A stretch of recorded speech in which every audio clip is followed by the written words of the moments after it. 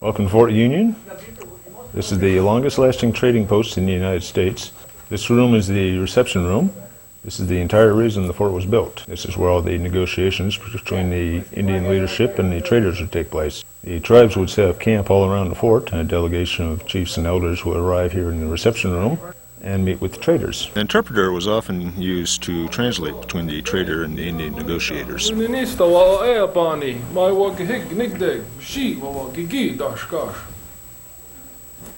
him I'm glad to see him and I hope he wintered well.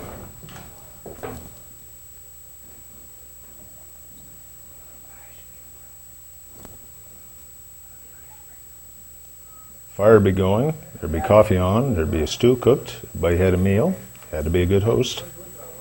Get caught up with the latest news, latest gossip, how'd everybody do over the winter. Probably doing business with my in-laws too, so they're going to be checking in on me as well. Lots of long-winded and very formal speeches, which would all boil down to how glad we are to come together for this trade. Then there would be a gift-giving ceremony. We'd receive the pipe bag or the parfleche, or the bow and quiver from the different chiefs. We'd give them a gift of some tobacco, maybe a blanket or a musket. A little politics here. I'd be trading with 9 different tribes, so you had to make sure you had the right decorations up for who was in the area.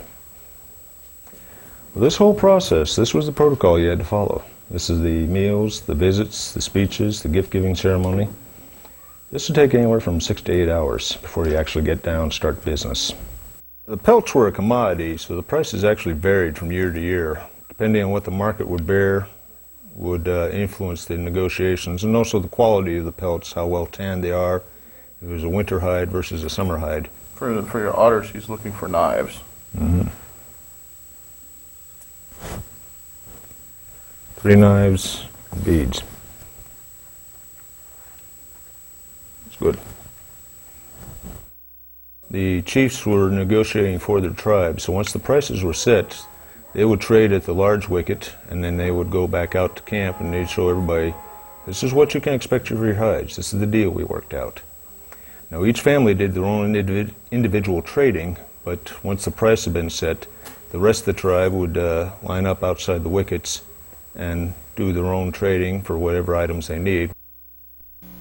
If you'd like to learn more about the fur trade, please speak to one of the rangers during your stay here at Fort Union.